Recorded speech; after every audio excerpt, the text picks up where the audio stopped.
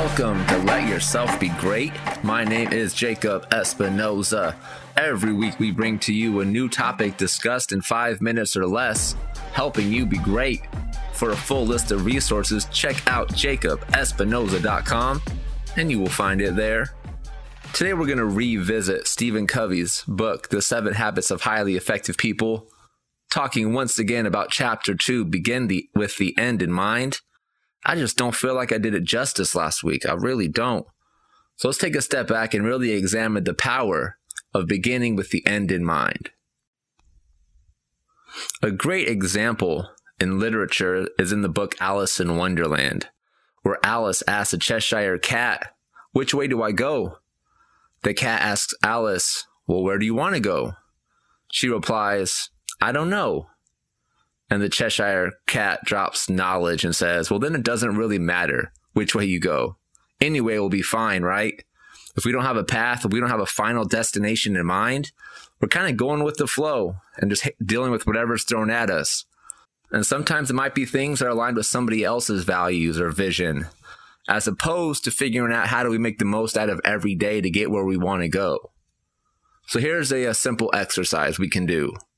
Imagine that you are in a helicopter looking down on yourself 5 years from now. Where are you in your career? Where has it taken you? What skills have you obtained? What knowledge have you obtained? Who are you close with? What relationships do you now have? How about your health? Mind, body, and soul combined. Where are you? Who are you? Hopefully a much different person, because 5 years is a lot of time to make a lot of progress. I once heard somebody say that as people, we overestimate what we can accomplish in 1 year, but we underestimate what we can accomplish in 10 years. So true. Facts, all facts. Beginning with the end in mind gives us the ability to plan for the future and make the most out of today. It helps us determine if we're spending our time wisely, focused, with a vision, or we kind of just, bouncing and going with the flow. And if we do that, we'll go where we go. We'll end up where we end up. But we aren't having any sort of impact. We aren't being intentional about where that is.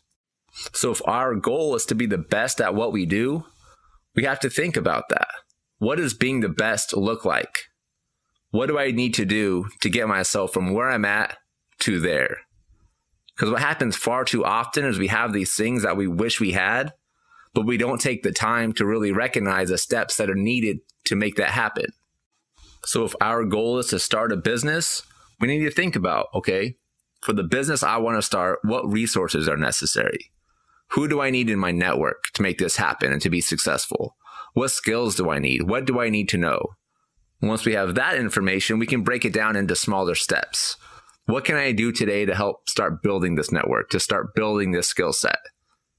And hopefully, if we have a good coach or a good mentor, we'll have somebody we can rely on who will teach us how to use our strengths to help get us there. Because there's nothing more frustrating than going through life without using the things that we are good at, without focusing on the things that are of value to us. But once we do that and our values and our strengths are aligned and we have a vision, we understand the path, we can live a fulfilled life, and anything is possible, but we have to believe in ourselves. That's the first step. Believe in yourself. Believe that you can make it happen. Once we believe that we can make it happen and we've established and developed a growth mindset where we know we were capable of getting better, we can start taking the steps necessary to reach our goals. So I'd love to hear from you guys. What are you doing? What's your vision? What's your mission statement? And what steps are you taking to make that happen? At Mr. Jacob SB on Twitter and Instagram. Get in touch with me. I appreciate you guys tuning in. I really do.